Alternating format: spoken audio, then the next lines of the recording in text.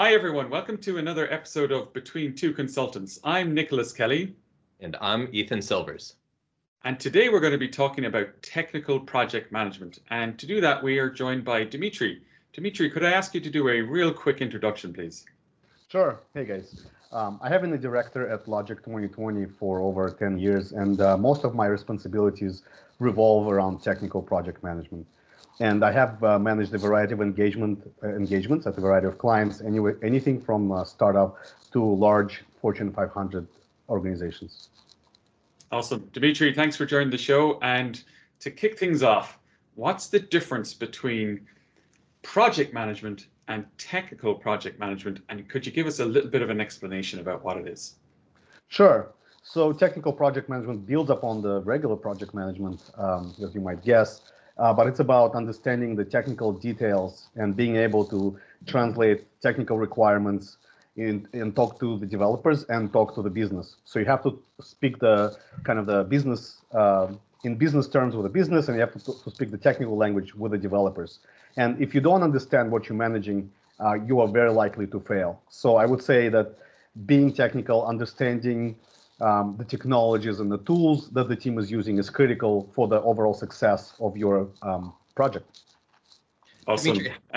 No, sorry to cut you again. off. Dimitri, this is what happens. It's unbelievable. This is what happens when you work with amateurs. I'm gonna help you out first a little bit, Ethan, because I was going to hand it off to you. Dimitri, what I'd love to go into next, now that Nick has passed it over to me, is how did you start your career as a technical project manager? Walk us through that. So I actually initially started as a developer, and my original degree that I went to school for was computer science. So I actually started writing code before I even thought about becoming a project manager. But when I did start, it was much easier for me because I understood the projects that I was managing and all the technologies. So it was a little bit probably easier than anybody else. I started my own company back in the early 2000s, and then started managing projects. So it seems like I couldn't write code anymore, so I actually needed more of management skills, which I started coming up to speed on, and that's basically how I started. Yeah, and how much in your development world? How many viruses did you develop? Was it over 20? What's the most nefarious virus that you created? I helped the whole Y2K thing. Got it. In the typical project, Dimitri, when you're not doing development of viruses, and you're actually providing good things to the world, what are some of the typical pitfalls that you see as you're running a project?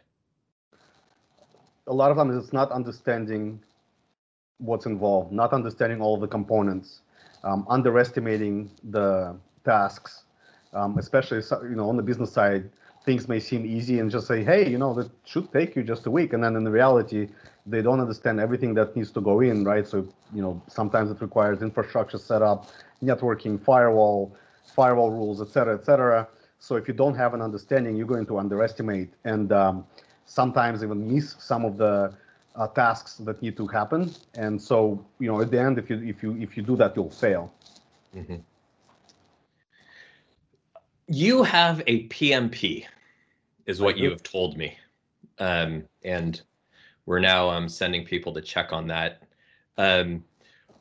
What value have you gained from having a PMP certificate?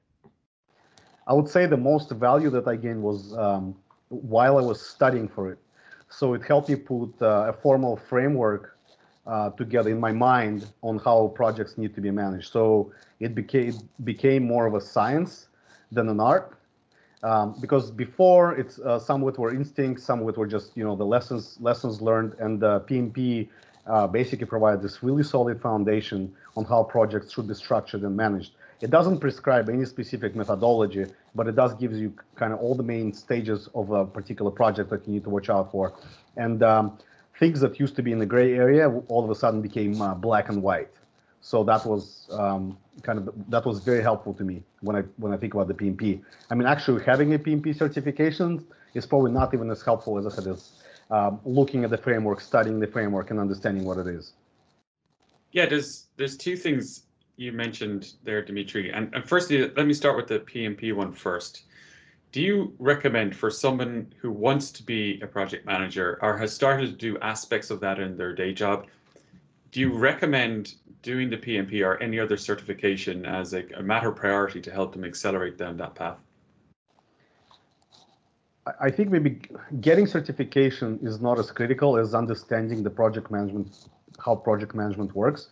Getting a PMP will certainly get you there, and that's probably the one framework that I would recommend to start with. There are many others. I mean, there's a certified Scrum Master, there's Scaled Agile Framework certification, and many others. But PMP will give you the foundational knowledge about how project management works, even if you don't get the certification itself, but just studying and looking at the materials, and there's so many resources available online now, would be very helpful.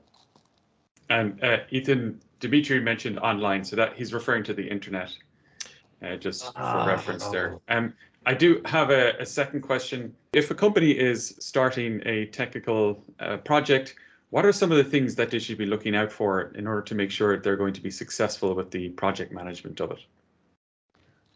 I would say one of the things that they need to focus on are the business objectives.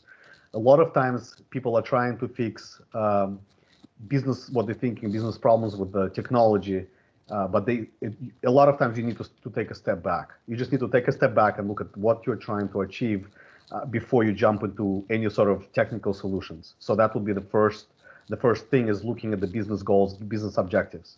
Then you start looking at the technology and evaluating what's the right technology stack, what talent you need to bring in. And that's part of the reason why our clients choose Logic 2020, is we help them make those decisions, and we bring our expertise, and not just on the technical side, but on the business side as well. I would love, Dimitri, for you to talk about waterfall versus agile. I've heard, that going on for a while. What are your thoughts on it? I think that dilemma is now very old, honestly. Most of the organizations are going the agile route, but what we're seeing, kind of the new, relatively new thing now, is the Scaled Agile Framework. It's basically how to make agile work in the enterprise environment. It's been around for some time, but only now we're seeing it really taking off.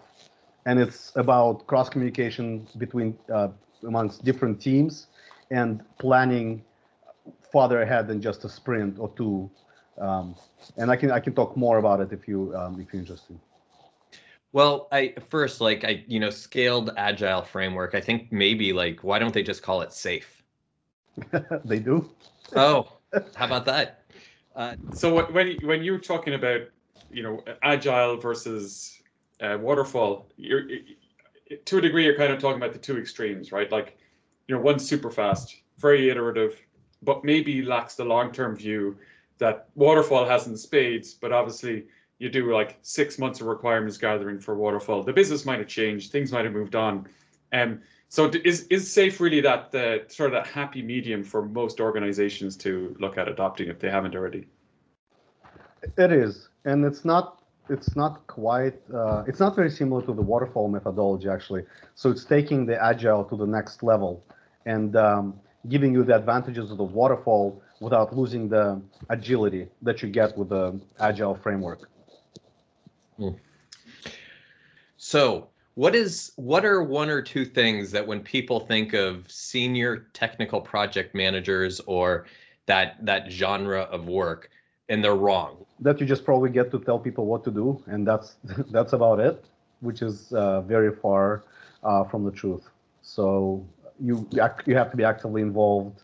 You have to. I mean, there's a lot more going on day to day than just telling people what to do. What do you, Dimitri? Anything else you want to talk with us about? Robots. Oh, that's right. Dimitri created his own robot. It's really exciting. I've seen it in action. Dimitri, just take 12 seconds to tell us about your robot.